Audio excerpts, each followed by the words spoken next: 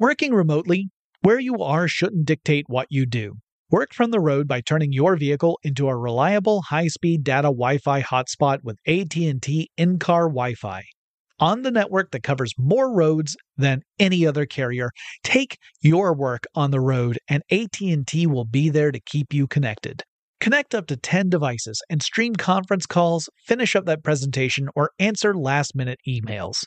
Why wait? Go to att.com/in-car Wi-Fi today for free trial eligibility. Based on independent third-party data, number of devices varies by manufacturer. Always pay careful attention to the road and don't drive distracted. Wi-Fi hotspot intended for passenger use only when vehicle is in operation. Compatible device and vehicle required.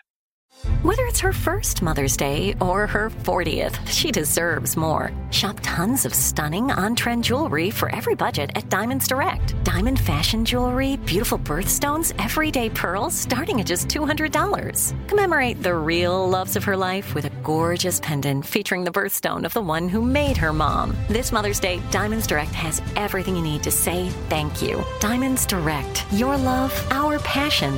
Online at diamondsdirect.com. It's brand new, Season 2.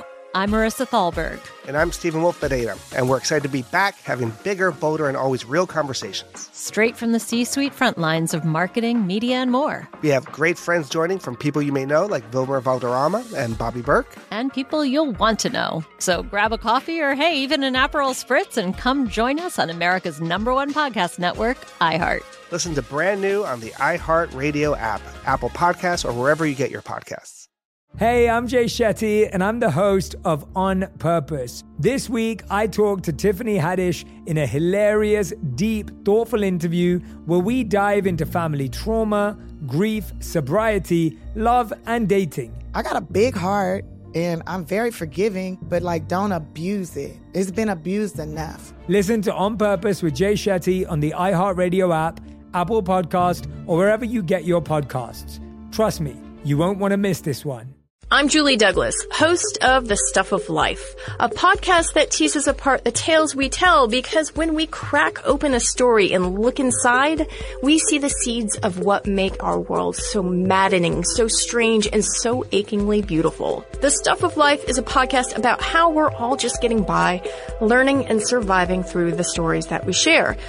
We'll look at everything from fear and what fuels it, the inconceivability of death and our desire to become immortal, to the big universal question in life, why don't men dance? Join me for the first episode on January 27th. You can find The Stuff of Life on iTunes or any other podcast provider.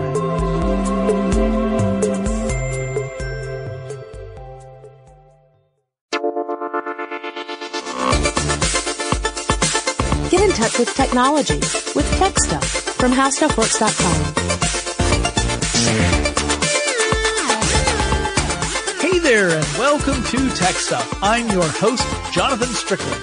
Now, we're at the close of 2015, so that means it's time to look at some of the big tech stories of the past 12 months and to see what the tech world has been up to over the last year. Now, in full disclosure, I am recording this on December 3rd, 2015. So when I get to the month of December, there's not going to be anything to talk about because nothing really has happened yet. But there's a ton of stuff to talk about from the previous months. So starting way back in January, first I'll talk about CES 2015. I attended that last year, as well as the 7 years before that. At any rate, it was all about things like wearables, the Internet of Things, automated systems, and 4K displays and 8K displays. Those were all the big items that were kind of taking center stage at CES. But there were a lot of other devices that were also kind of capturing people's imagination. I saw a lot of the various devices meant to allow you to scoot around, whether it was electric skateboards like the hoverboard type stuff or roller skates even, and some other ones. I didn't brave those. I didn't try them because I was pretty convinced I'd be one of the outlying statistics of people capable of falling down on something that is supposed to be impossible to fall off of. Pretty sure I could I could prove them wrong on that one. We also saw more VR headsets on display. Also a lot of conversion kits that turn phones into VR screens. Augmented reality was still something that we were kind of seeing some products show off, but I don't think anyone has found the perfect implementation of that, with the possible exception of the HoloLens, but that isn't yet available for consumers. We also saw a lot of autonomous vehicles, which I'd argue is another technology that's still in the incubation period. I think we've got a lot of evidence to show that autonomous cars are safer and more reliable than human drivers are on a day-to-day basis, but still going to take some time before that is ready for actual street use, at least in widespread fashion. Early in January 2015, the White House approved of sanctions against North Korea. Now, this was in response to the 2014 Sony hack.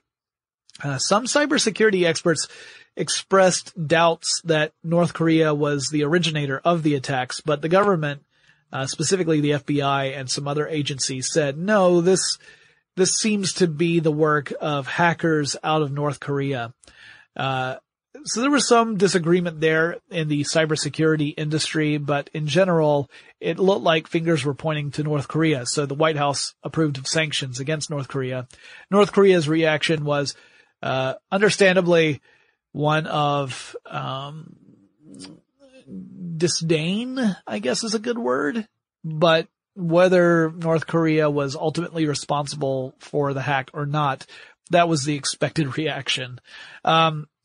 During his State of the Union address, United States President Barack Obama pledged to expand broadband service to more United States citizens, also wanted to push for net neutrality and invest in cybersecurity measures, all of which were prevalent on the minds of people. I mean, it was one of those things that especially the Sony hack had brought into the limelight.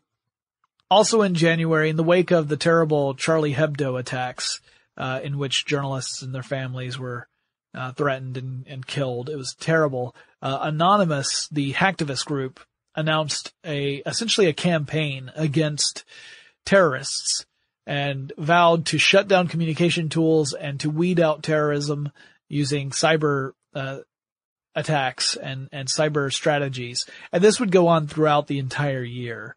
It really escalated in November, but it was going on throughout the whole year. Also in January, Google ended up shelving the Google Glass project. I wasn't really surprised by this. I was a little sad. I'm a huge fan of Google Glass, but I also felt that it wasn't quite right for consumers, and it was incredibly expensive, as $1,500 for a pair of Google Glass. But Google has stressed that it plans to incorporate the technology into future products, both physical and software products, and also that Google Glass would return at some point once it was ready. So I don't know when that'll be, but supposedly it will come back. In January, Bill Gates expressed concern that artificial intelligence could become the biggest threat to humanity. He said this during a Reddit AMA, which is Reddit for Ask Me Anything. Kind of interesting. Speaking of Bill Gates, the company he co-founded, Microsoft, introduced Windows 10 on January 21st and also showed off the HoloLens headset. That's that augmented reality device I had talked about. I wish I had had a chance to actually experience a HoloLens. I have not done that yet. I really hope to have that experience at some point. I'm intrigued by the idea. I like the possibility of the HoloLens adding a new dimension to computing. At least some applications. Obviously, it's not ideal for everything. You're not going to use the HoloLens for word processing, I would imagine. But for gaming, for design, for understanding how stuff works, that's something I'm really concerned with. I really think the HoloLens is a potentially useful tool. So I hope I get a chance to use it at some point. At the end of January, the FCC redefined broadband speed, calling it 25 megabits per second as download speed and 3 megabits per second upload speed. It was a big increase from the earlier definition, which I believe was 10 megabits per second down and 1 megabit per second up. It got some ISPs in a tizzy. internet service providers because now they could not claim a 10 megabit per second speed as being broadband speed. They could not advertise broadband speed unless it was at 25 megabits per second or faster. And that ended up impacting their business. I'd say it was a positive impact for the consumer, and I don't have a whole lot of sympathy for ISPs in general when it comes to defining broadband speeds. But that's because of my own personal perspective. Maybe if I were running an ISP, I'd have a very different opinion. Moving on to February, we saw more data breach problems. An insurance company, a large one called Anthem, disclosed an enormous hacker attack in which millions of people's personal information had been leaked. Not just direct customers of Anthem, but Anthem also handles insurance from lots of other providers. It's kind of like the back end for a lot of insurance companies. So potentially millions of people had their personal information leaked to hackers in that attack. Just a few days later, the White House announced the formation of a cyber threat intelligence center, or intelligence integration center, which would collect information and organize it and distribute it in such a way to prevent cyber attacks from being successful or responding to cyber threats. Although that also raised some people's flags worrying about how this might end up impacting privacy issues. February also saw Twitter announce a new policy to handle trolls, streamlining the internal process for identifying and dealing with online abuse on Twitter, and said that after instituting the change, they saw a 5 times increase in the number of people being reported for harassment and abuse, and they were responding as fast as possible taking it seriously, which was great news for people on Twitter. I have friends who have been the victims of harassment on Twitter, and it's a terrible thing. It's one of those things about the internet where the distance the internet provides and the anonymity you can have can create an environment that can be pretty toxic in some cases. It's not always. I mean, it also provides the ability for us to communicate with folks we otherwise could never talk to. So there are great things about this environment, but unfortunately there are some bad things too. So this was Twitter's attempt to counteract some of the bad. On February 26th, the FCC reclassified broadband as a utility and passed net neutrality rules, which lots of people on the internet absolutely loved. ISPs were not among them. And there were some politicians who reacted negatively toward this, largely the ones who are also, let's say, influenced by lobbies that represent ISPs. We're still seeing those rules being challenged by various affected parties. We're going to continue to see this shake out over time. But the reclassification means that broadband providers would no longer be able to charge for prioritized traffic. In other words, they would not be able to set an amount saying, if you create content and you want it to go across our networks at a decent speed, you have to pay this amount. That was no longer allowed. They also could not selectively block or throttle traffic from sources. So in other words, you shouldn't have a company like Comcast be able to throttle content from a company like Netflix. That would be against the rules based upon this reclassification. In March, a lot of news happened here. On March 6th, the Dawn probe entered orbit around Ceres, which meant that for the first time ever, we had a spacecraft enter the orbit of a dwarf planet. And that was pretty incredible and really exciting stuff. I was very pleased to read the news about that, and the information about Ceres was really fascinating. We also learned in March that Tinder, this will not be the only Tinder story in 2015. I find Tinder endlessly fascinating. Tinder, we found out, charges older users more for their premium service than younger users. So if you are a user of a certain age and you want to use Tinder Premium, your rates will be higher than people younger than you are. Tinder's response was that old people tend to have more money. So that's why, I guess.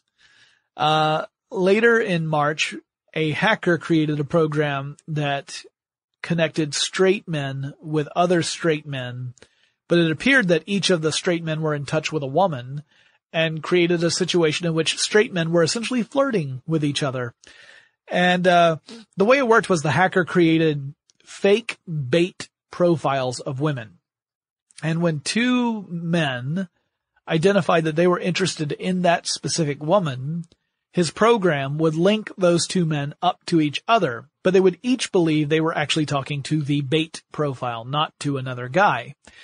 And when asked about his motivation for this, the hacker said that he had female friends who complained about the types of messages they would receive on Tinder, that they thought that they were distasteful and harassing. And he thought, well, this will give guys a taste of their own medicine.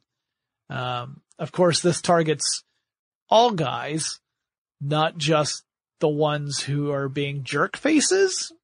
At any rate, it was a kind of an amusing story. Also in March, we saw the launch of two different broadcast services, two that were supposed to be using Twitter as a means of linking profiles, Meerkat and Periscope.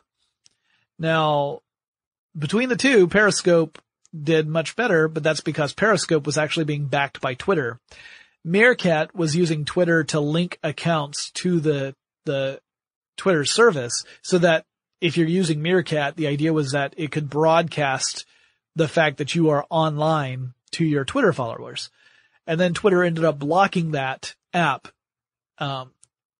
because they had their own. They had Periscope and they had that power. So Twitter's like, well, we're doing our own broadcast app that allows people to stream video live from their phone to their followers.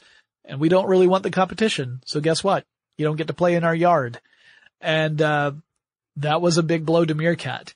Periscope is still one of those things that I think is fairly popular, but not overwhelmingly popular. We like to do it here at How Stuff Works. If you have not followed How Stuff Works on Periscope, if you have Periscope, you might want to consider following How Stuff Works, because we do Periscope pretty frequently. And you'll see it from all sorts of different shows, like Stuff They Don't Want You to Know does a Periscope every week. Stuff to Blow Your Mind also does a Periscope every week. I'll be doing Periscopes pretty frequently on How Stuff Works. Lauren Vogelbaum, my former co-host, she also Periscopes regularly for How Stuff Works. So check us out.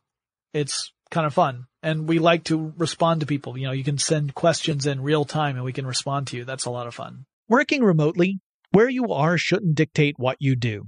Work from the road by turning your vehicle into a reliable high-speed data Wi-Fi hotspot with AT&T in-car Wi-Fi. On the network that covers more roads than any other carrier, take your work on the road and AT&T will be there to keep you connected. Connect up to 10 devices and stream conference calls, finish up that presentation, or answer last-minute emails. Why wait? Go to att.com/in-car Wi-Fi today for free trial eligibility. Based on independent third-party data, number of devices varies by manufacturer. Always pay careful attention to the road and don't drive distracted. Wi-Fi hotspot intended for passenger use only when vehicle is in operation. Compatible device and vehicle required.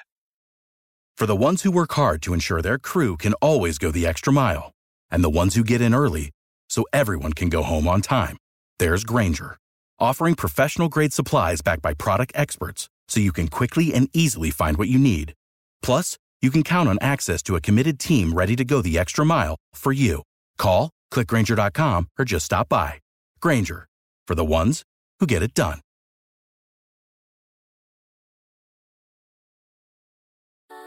Something that makes me crazy is when people say, well, I had this career before, but it was a waste. And that's where the perspective shift comes, that it's not a waste, that everything you've done has built you to where you are now. This is She Pivots, the podcast where we explore the inspiring pivots women have made and dig deeper into the personal reasons behind them. Join me, Emily Tish Sussman, every Wednesday on She Pivots as I sit down with inspiring women like Misty Copeland, Brooke Shields, Vanessa Hudgens, and so many more. We dive into how these women made their pivot and their mindset shifts that happened as a result. It's a podcast about women, their stories, and how their pivot became their success. Listen to She Pivots on the iHeartRadio app, Apple Podcasts, or wherever you get your podcasts. The Big Take from Bloomberg News brings you what's shaping the world's economies with the smartest and best-informed business reporters around the world. Western nations like the U.S. and Europe. Mexico will likely have its first female president. And then you have China. And help you understand what's happening, what it means, and why it matters. He'll get his yo-yos to Europe in time. But the longer this drags on, the more worry he's getting. They knew that they needed to do this as fast as they possibly could to get a drug on the market as fast as they could. I'm David Gura. I'm Sarah Holder. I'm Saleha Mohsen. We cover the stories behind what's moving money and markets. Basically, everyone was expecting, if not a calamity, certainly a recession. But the problem is that paperwork, as our reporting showed, is fake. As someone who's covering the market, I'm often very worried about an imminent collapse. So I'm thinking about it quite often. Listen to The Big Take on the iHeartRadio app, Apple Podcasts, or wherever you get your podcasts. Moving on to April. That's when Apple officially put the Apple Watch on sale. You could pre-order and buy them, and it started at around $300 for your basic Apple Watch model. So pretty expensive, particularly when you consider the fact that it's not useful unless you also have an iPhone. This is kind of typical with smartwatches. Most of them require another device to pair with, and that's where they get their data. So, for example, the Pebble, it pairs via Bluetooth to a smartphone, and then you get notifications on your smartphone that then get sent to your Pebble Watch, and then that's what gives you the notification. Same sort of thing with the Apple Watch, except, of course, it only works with the iPhone. It does not work with other devices. Early reviews of the Apple Watch were a little mixed. A lot of them said that there was a pretty high learning curve, and not everybody thought it was terribly useful. And again, like if you're talking about you want just the Apple Watch and you don't have an iPhone, you're looking at almost $1,000 to get the watch plus a current iPhone to be able to use the thing. So little bit of a steep road, but for Apple fanatics, obviously it was something that was greeted with glee. People couldn't wait to get their, well, I was going to say get their hands on it, but I guess get them on their wrists would be more accurate. Also in April, HBO launched HBO Now, which finally allowed people who did not have HBO on their cable plan to get access to HBO content. This is something people have been asking for a few years now. The idea of, I want to have an experience where I can subscribe to the specific channels I want, and I don't have to get everything else. It turns out that we're going to have to do that a la carte, channel by channel, or at least that's what it looks like right now. And HBO is one of those that you can do this with. You can subscribe to HBO Now. You don't have to have HBO on your cable subscription, and you can get access to HBO content. So, this has also led some people to say perhaps this is the beginning of the end of the cable industry, the cable television industry, which would be really interesting if that's the case, because HBO played a big role in the beginning of the cable industry. If you listen to the episodes we did about the HBO story, you can hear about how important HBO was when cable was just growing. Also in April, Comcast and Time Warner ended up calling it quits on their move for a merger. This relieved a lot of people who said that if Comcast and Time Warner were to merge into one company, then even the illusion of competition would be erased in the cable company and ISP world. There are a lot of places where Time Warner is the only choice for your cable. Comcast is the only choice for your cable. This merger would have made the company even bigger. And while Comcast kept saying that it would promote competition, a lot of critics said, I can't possibly see how that would happen. To us, it looks like you would essentially just dominate the entire landscape. And if you listen to the Comcast story episodes, Comcast's history is essentially one of acquisitions. It's a company that bought other companies, and that's how it grew year over year. It added customers not by improving their offerings necessarily, although, obviously I'm sure the company tried to do that year over year too. It largely added customers by buying up other networks and then incorporating those networks into Comcast.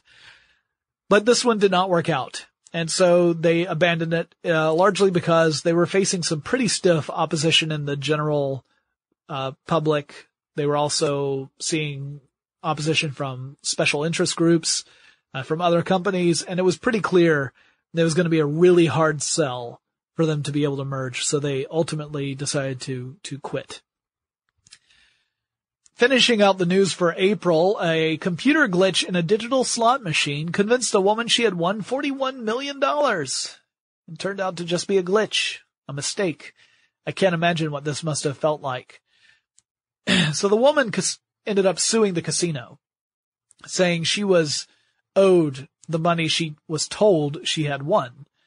Imagine you're playing a video slot machine and you get a message saying, hey, you just won $41 million. I think you'd be pretty disappointed to go to the cashier and find out, nope, that's a computer error. You aren't owed any money, or maybe you're owed a couple of bucks. I think it was $2.63 ultimately for this person. The lawsuit was decided in favor of the casino, and the judge said, here's the thing. The rules for the game are laid out. They're displayed on the device or on the machine, or they show up on the screen, and explains what the rules are. And included in those rules was the fact that the maximum payout of this machine was $10,000 US, that you could not win more than that. And based upon the results of that spin of the slot machine, the woman would not have won a jackpot in the first place. It was just a computer glitch. And that you cannot expect a casino to change the rules of a game while a game is being played. That would be unfair to one party or the other, or both. And so ultimately the judge said, you can't hold a casino responsible for the malfunction of a screen. It's an unfortunate experience, but it's not one that will result in $41 million going to you. Sad trombone. In May 2015, the big story was there was another data security breach, and this time it hit the IRS. By August, the U.S. government said that as many as 334,000 taxpayer accounts had been compromised. Now, in May, when they first announced the discovery of the breach, they thought it was closer to 100,000. So it got worse as time went on and as the investigation continued. The hackers had actually used a program called GetTranscript. That's a program IRS had implemented, which was meant to allow users to get a look at their tax transactions over time. So the hackers took advantage of vulnerabilities in the GetTranscript program to get personal information from taxpayers. It's pretty ugly. But that's really the only story out of May. So moving on into June. Now, June and July, these are 2 months with lots and lots of stories, so I'll try and breeze through these as quickly as possible. First of all, in June, Apple had its Worldwide Developers Conference, one of the big events Apple holds every year. And at that conference, they unveiled OS 10.11, also known as El Capitan. They also announced Apple Music, which was it is a streaming music service. It competes with other streaming music services, everything from Google Play and Amazon Music and Pandora and Spotify, all those sort of things. Over in Reddit, there was a bit of a brouhaha when Reddit ended up essentially removing a few subreddits because they were all centered around harassment, harassing different groups. And Reddit said that while it strives to be a platform for free expression, it will not tolerate harassment. That actually caused a bit of a stir. It was also announced in June that Twitter CEO Dick Costolo would be stepping down from the position, and Jack Dorsey, the co-founder of Twitter, would be stepping in as the interim CEO. By October, this would change. Dorsey would be named the new permanent CEO of Twitter, and so he is. Also in June, Verizon completed its acquisition of AOL, which was a $4.4 billion deal. So AOL is now a property of Verizon. Also in June, E3 happened. The big news there, Bethesda, the company that creates games like Fallout and Skyrim, held its first ever press conference and blew people away with the real Pip-Boy that you could order, as well as Fallout Shelter, which became available that day, at least for iOS devices. It was a big hit. Microsoft showed off the HoloLens, and that got a big reaction. They also announced that the Xbox One would get backwards compatibility with a selection of Xbox 360 titles. That was a big hit as well. Another big hit was Star Wars Battlefront. Excuse me, Noel.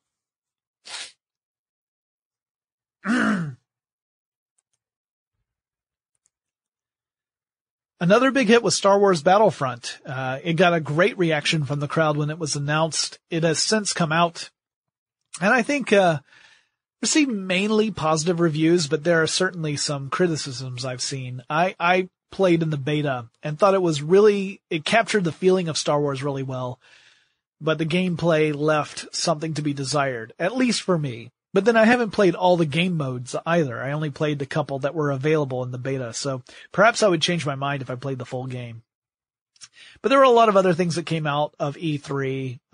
Final Fantasy VII's getting a remake.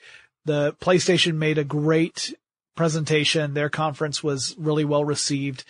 And in general, it looked like it was a pretty good year for E3, despite the fact that there were no huge announcements of new types of hardware, with the exception of the HoloLens functionality where you could play Minecraft on a physical table and you could actually look at a representation of Minecraft as if it were sitting in front of you. Also in June, DARPA had its robotics challenge, which was super cool. It involved teams that had worked on robot designs, both from a software and hardware perspective. Some teams were using robots that were built by other companies or organizations, but they were the ones who developed the software for them. And the challenge was to complete a series of tasks that would be similar to what you would encounter in the wake of a nuclear reactor disaster, like what happened in Fukushima, Japan, after the nuclear reactor there had a meltdown.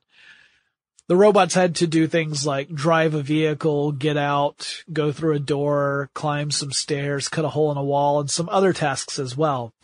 Ultimately, the team that won was Team KAIST, K-A-I-S-T, which completed all 8 tasks in 44 minutes, 28 seconds. So it wasn't exactly speedy, but it was very impressive because it is difficult to build a robot that is capable of doing lots of different things.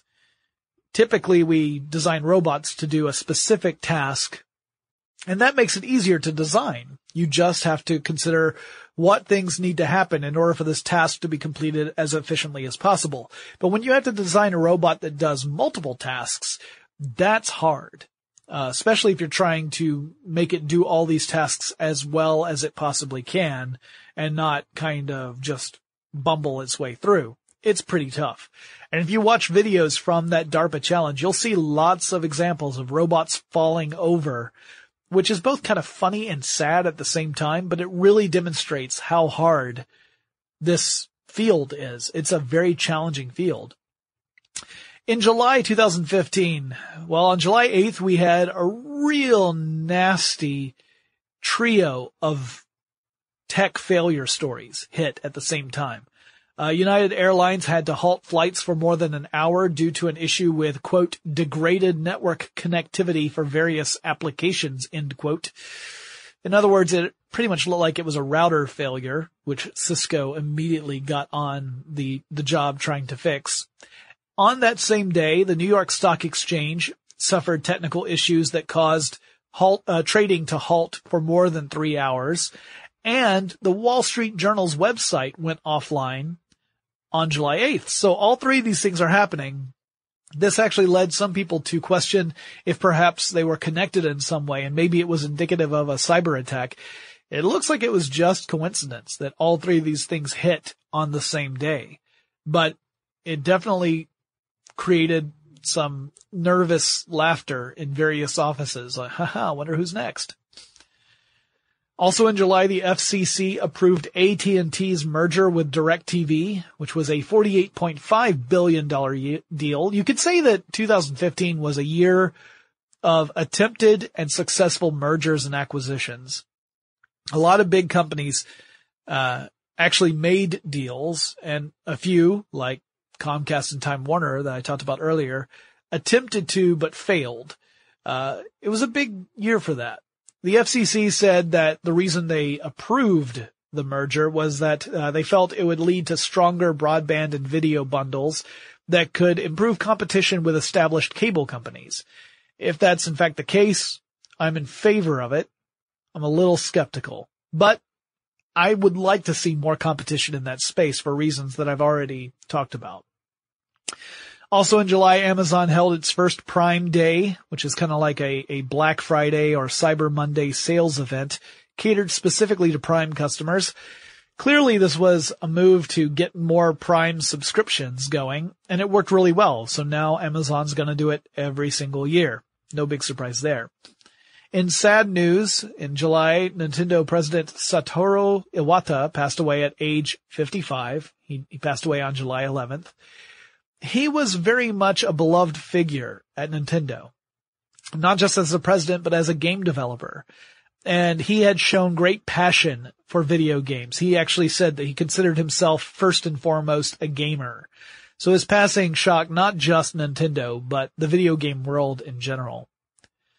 Also in July, Reddit CEO Ellen Pao stepped down. She was replaced by Reddit founder Steve Huffman. He's also a former CEO of Reddit. Her departure followed a controversial decision to fire Victoria Taylor, who was the coordinator of the Ask Me Anything feature at Reddit. Full details of exactly what happened were never released, but it appeared, at least in some reports, that Victoria Taylor was resisting certain changes that Reddit was hoping to implement in the AMA world, and as a result, she was let go. That seems to be what happened based upon certain reports, but like I said, a full disclosure of exactly what happened has never really been made, at least not that I could find. Working remotely, where you are shouldn't dictate what you do. Work from the road by turning your vehicle into a reliable high-speed data Wi-Fi hotspot with AT&T in-car Wi-Fi. On the network that covers more roads than any other carrier, take your work on the road and AT&T will be there to keep you connected. Connect up to 10 devices and stream conference calls, finish up that presentation, or answer last-minute emails. Why wait? Go to att.com/in-car Wi-Fi today for free trial eligibility. Based on independent third-party data, number of devices varies by manufacturer. Always pay careful attention to the road and don't drive distracted. Wi-Fi hotspot intended for passenger use only when vehicle is in operation. Compatible device and vehicle required. Something that makes me crazy is when people say, well, I had this career before, but it was a waste. And that's where the perspective shift comes. That it's not a waste, that everything you've done has built you to where you are now. This is She Pivots, the podcast where we explore the inspiring pivots women have made and dig deeper into the personal reasons behind them. Join me, Emily Tish Sussman, every Wednesday on She Pivots as I sit down with inspiring women like Misty Copeland, Brooke Shields, Vanessa Hudgens, and so many more. We dive into how these women made their pivot and their mindset shifts that happened as a result. It's a podcast about women, their stories, and how their pivot became their success. Listen to She Pivots on the iHeartRadio app, Apple Podcasts, or wherever you get your podcasts. The Big Take from Bloomberg News brings you what's shaping the world's economies with the smartest and best-informed business reporters around the world. Western nations like the U.S. and Europe. Mexico will likely have its first female president. And then you have China.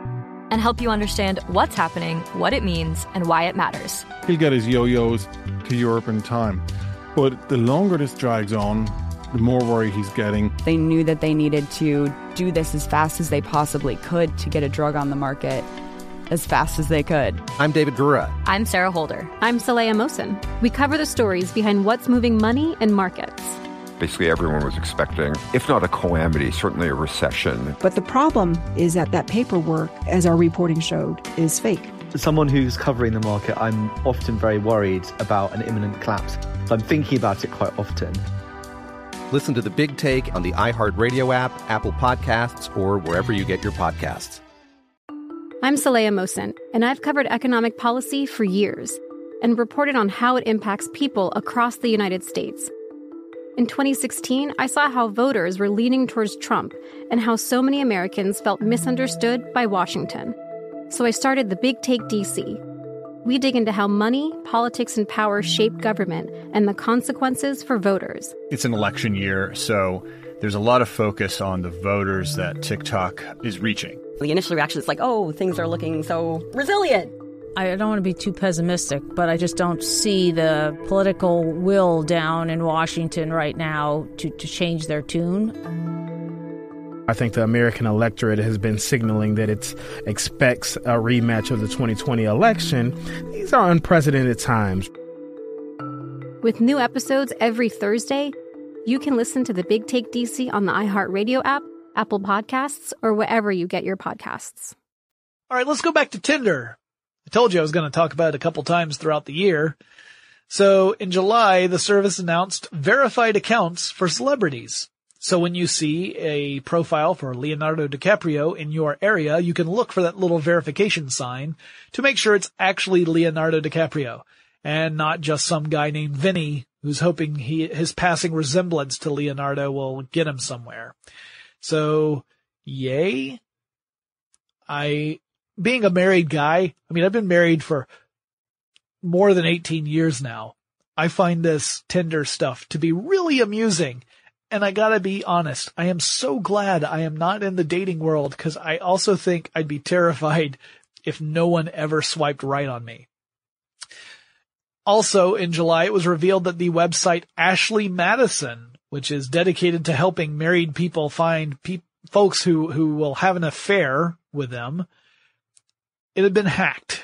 I'm sure you heard this story. It was in all the news outlets for a long time, probably because of the salacious content here.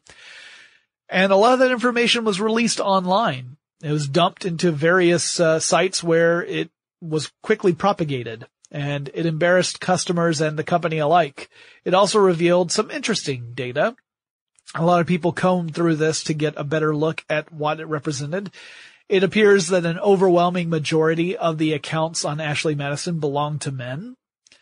That a good number of the accounts belonging to women actually are dummy accounts and were perhaps used to act as essentially bait to lure men to use the service. It doesn't do the men much good if there's no one there on the service for them to connect with and have their affair, I guess.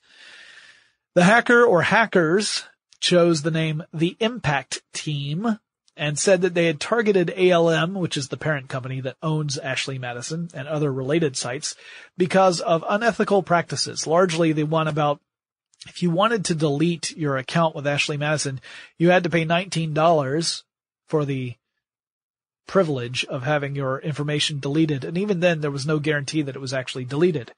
So that was the reason the hacker gave for targeting Ashley Madison. And this was a story that for at least a couple of weeks was in the headlines just because you kept getting names of people who were found within the database, and it was an ugly affair.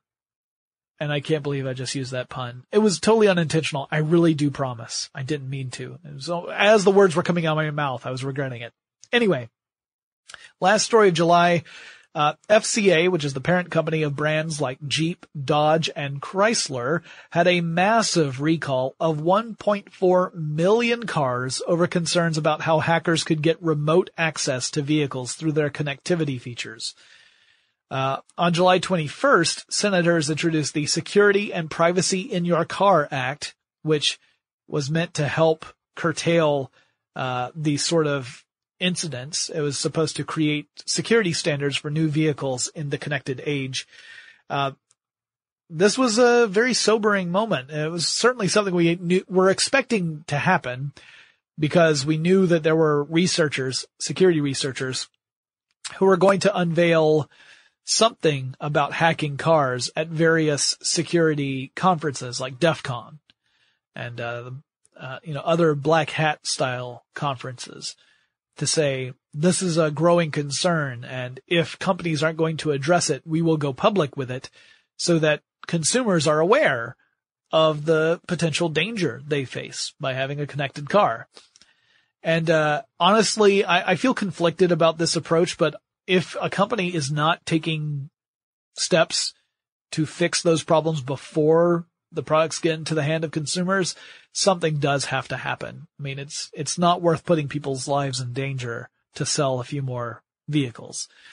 But this was a big deal. A recall of 1.4 million cars across Jeep, Dodge, and Chrysler brands. Moving on to August, only a couple of stories, but one of them was huge. August was when Google restructured and became Alphabet.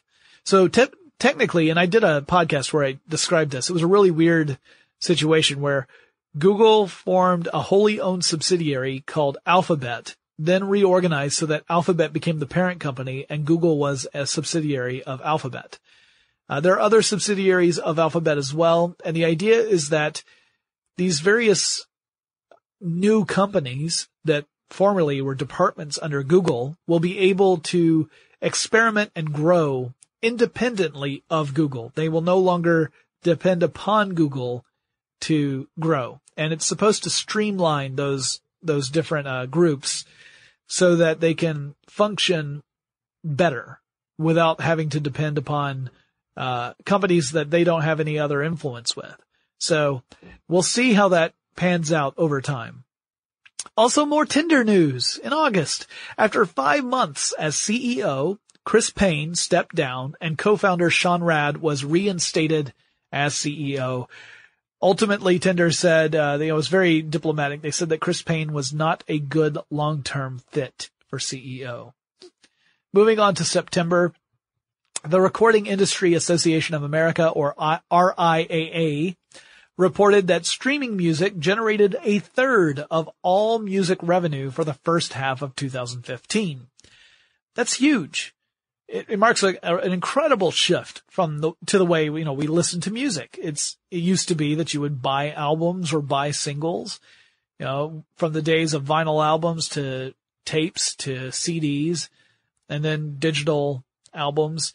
Now we're using streaming services a lot more, enough for it to make up a third of the revenue. So while the music industry might not like the streaming model, it looks like that's the way the consumer wants to listen to music, or at least a growing number of consumers.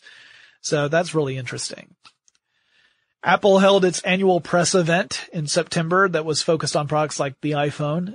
It also announced the iPad Pro, the large tablet that measures like 12.9 inches. And they also introduced a new stylus device called the Pencil. And that's probably what would have made Steve Jobs pull his hair out in frustration, because he famously dismissed the idea of a stylus when he launched the iPad. Apple also announced a new generation of the Apple TV set-top box with Siri integration. One that is not without its problems, as I am led to understand from a friend of mine who owns one of these. The iPhone also got an update with the 6S and the 6S Plus, and they also introduced a new interface called 3D Touch. In September, John McAfee, the founder of the McAfee antivirus program and the all-around eccentric dude, some people might say eccentric as being exceedingly kind, he announced his intention to run for president. McAfee has a reputation for, let's say, questionable behavior, and has a pretty weird past. We did an episode about him this year on Tech Stuff, so if you want, you can hunt down the John McAfee story on Tech Stuff to hear more about this guy's life. On September 18th, news broke that Volkswagen had been using what has been called a defeat device to rig emissions testing for its diesel vehicles. We also did an episode about this on Tech Stuff. So this device essentially turned on some emissions equipment, some protocols in Volkswagens so that when you are actually doing an emissions test, the emissions are well below the limits that are placed there.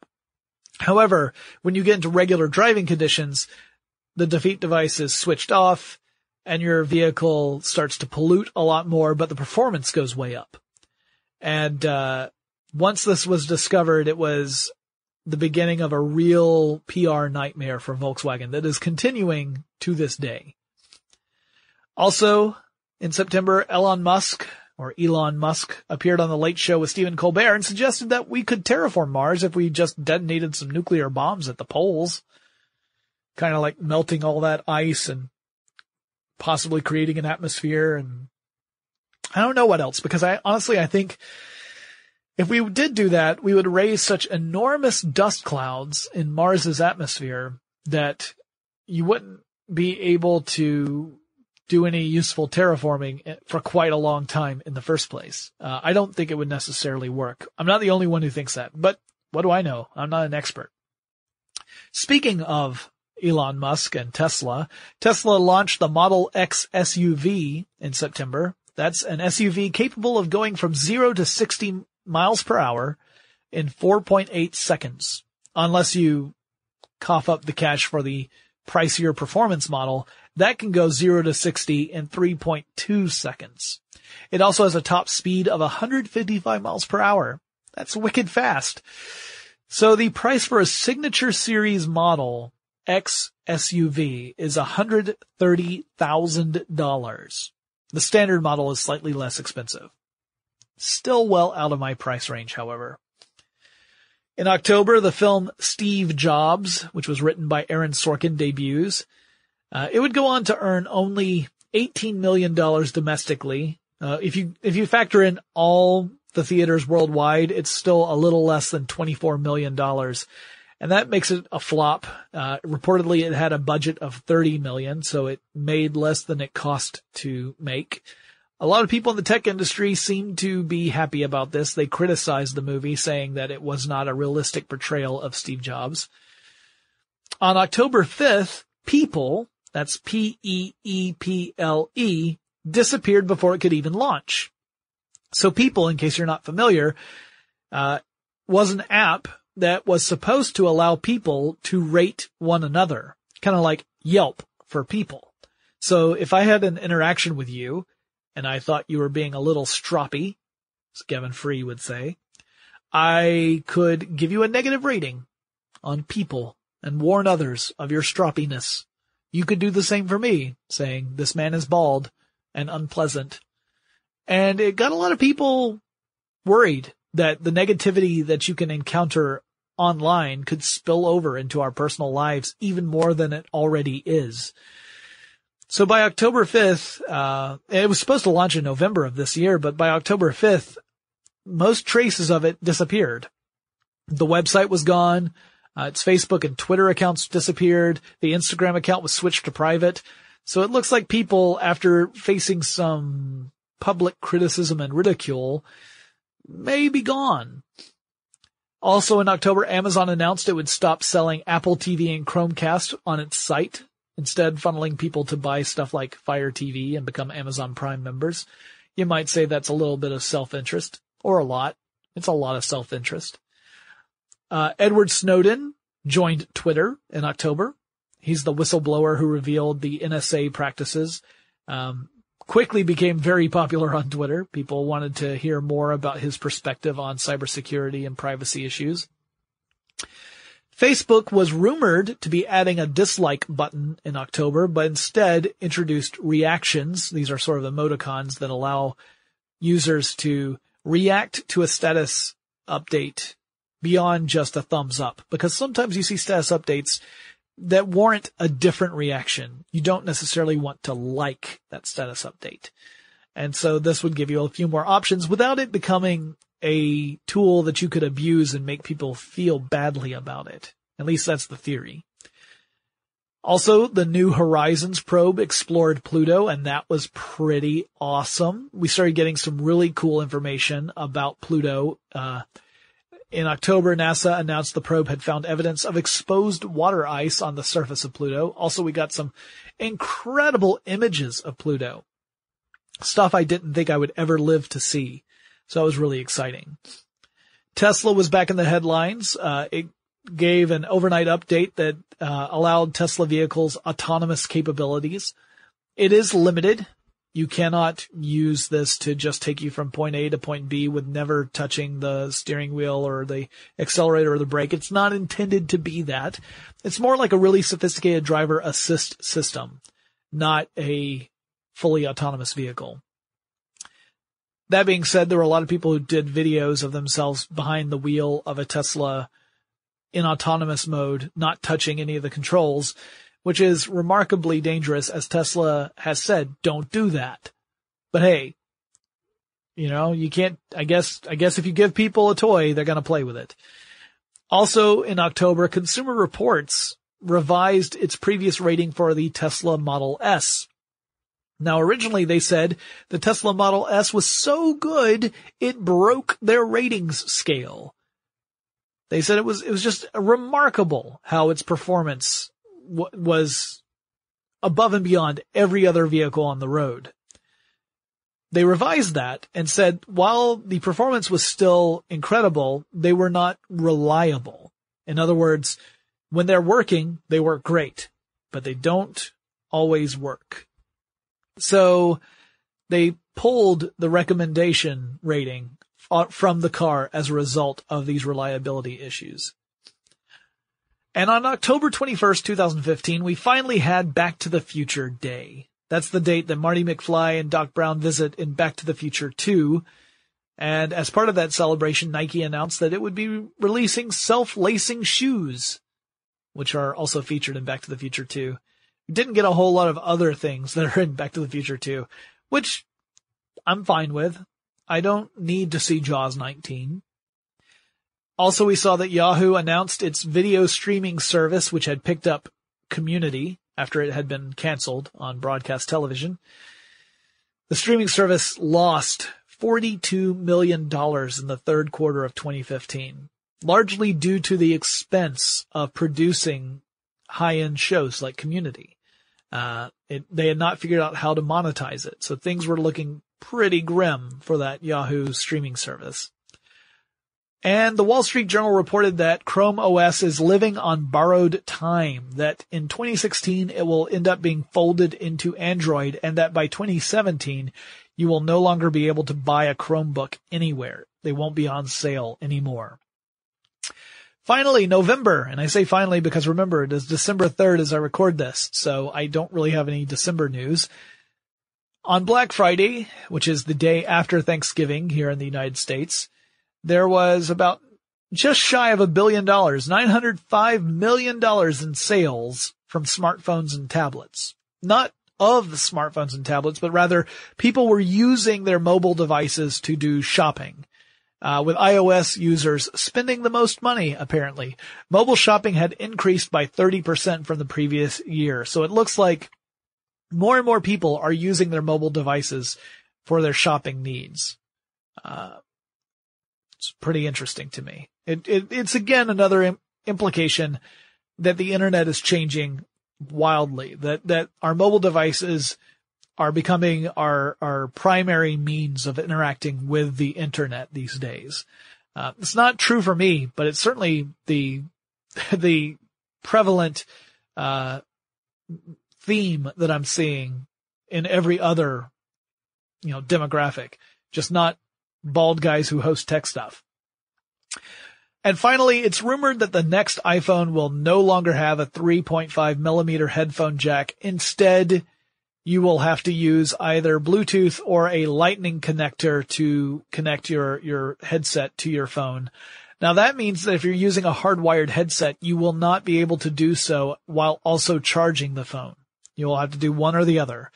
And it also means that if you want a hardwired headset, you're going to have to rely on a proprietary connector for headphones, which really limits where you can get your headphones, at least until other manufacturers are able to produce Lightning connector headsets. And that tends to upset consumers. I know that I go crazy when I buy something that has its own proprietary connector. because it means that if I lose that cable, that's it. I have to buy a replacement. And some places you can't even get replacement cables, at least not easily. I'm thinking largely of certain products from a company that rhymes with pony. But at any rate, that's tough. Like I would much prefer to have universal connectors, because I've got tons of like mini and micro USB cables, for example. I would much rather have those, even if they don't perform as well as Lightning, because if I lose one, I've still got replacements. But that's the problem, I guess. All right, so that wraps up the year in review. Our next episode will be our predictions for 2016. My favorite time of year, when I put on my prognosticator hat and I make wildly inaccurate predictions. So I hope you guys enjoy those next episodes. I hope that your 2015 was a good one. I hope 2016 is even better. And guys, if you have suggestions for future episodes of Tech Stuff, let me know. Send me a message. I'd love to hear from you. My email address is techstuff@howstuffworks.com, or drop me a line on Twitter, Tumblr, or Facebook. The handle at all three of those is TechStuffHSW. And I will talk to you again really soon.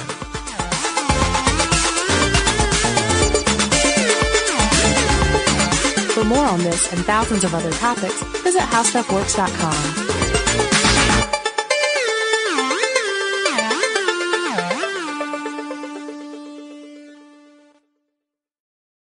It's brand new, Season 2. I'm Marissa Thalberg. And I'm Stephen Wolf Bedeta, and we're excited to be back having bigger, bolder, and always real conversations. Straight from the C-suite front lines of marketing, media, and more. We have great friends joining, from people you may know, like Wilmer Valderrama and Bobby Burke. And people you'll want to know. So grab a coffee or, hey, even an Aperol Spritz, and come join us on America's #1 podcast network, iHeart. Listen to Brand New on the iHeart Radio app, Apple Podcasts, or wherever you get your podcasts. Hey, I'm Jay Shetty, and I'm the host of On Purpose. This week, I talked to Tiffany Haddish in a hilarious, deep, thoughtful interview where we dive into family trauma, grief, sobriety, love, and dating. I got a big heart, and I'm very forgiving, but don't abuse it. It's been abused enough. Listen to On Purpose with Jay Shetty on the iHeartRadio app, Apple Podcast, or wherever you get your podcasts. Trust me, you won't want to miss this one. Imagine you ask two people the same 7 questions. I'm Minnie Driver, and this was the idea I set out to explore in my podcast, Minnie Questions. This year, we bring a whole new group of guests to answer the same 7 questions, including Courtney Cox, Rob Delaney, Liz Phair, and many, many more. Join me on Season 3 of Minnie Questions on the iHeartRadio app, Apple Podcasts, or wherever you get your favorite podcasts. 7 questions, limitless answers. Hi there, I'm Bob Pittman, Chairman and CEO of iHeartMedia. Welcome to Math and Magic, Stories from the Frontiers of Marketing. This week I'm talking to acclaimed musician and entrepreneur, Pitbull. I think that education is the real revolution, because as much as we speak about all the problems that there is in society and the world today, my mother's always told me, son, don't worry, the world's always been coming to an end. Don't let it scare you out of living. Listen to Math and Magic on our very own iHeartRadio app, Apple Podcast, or wherever you get your podcasts.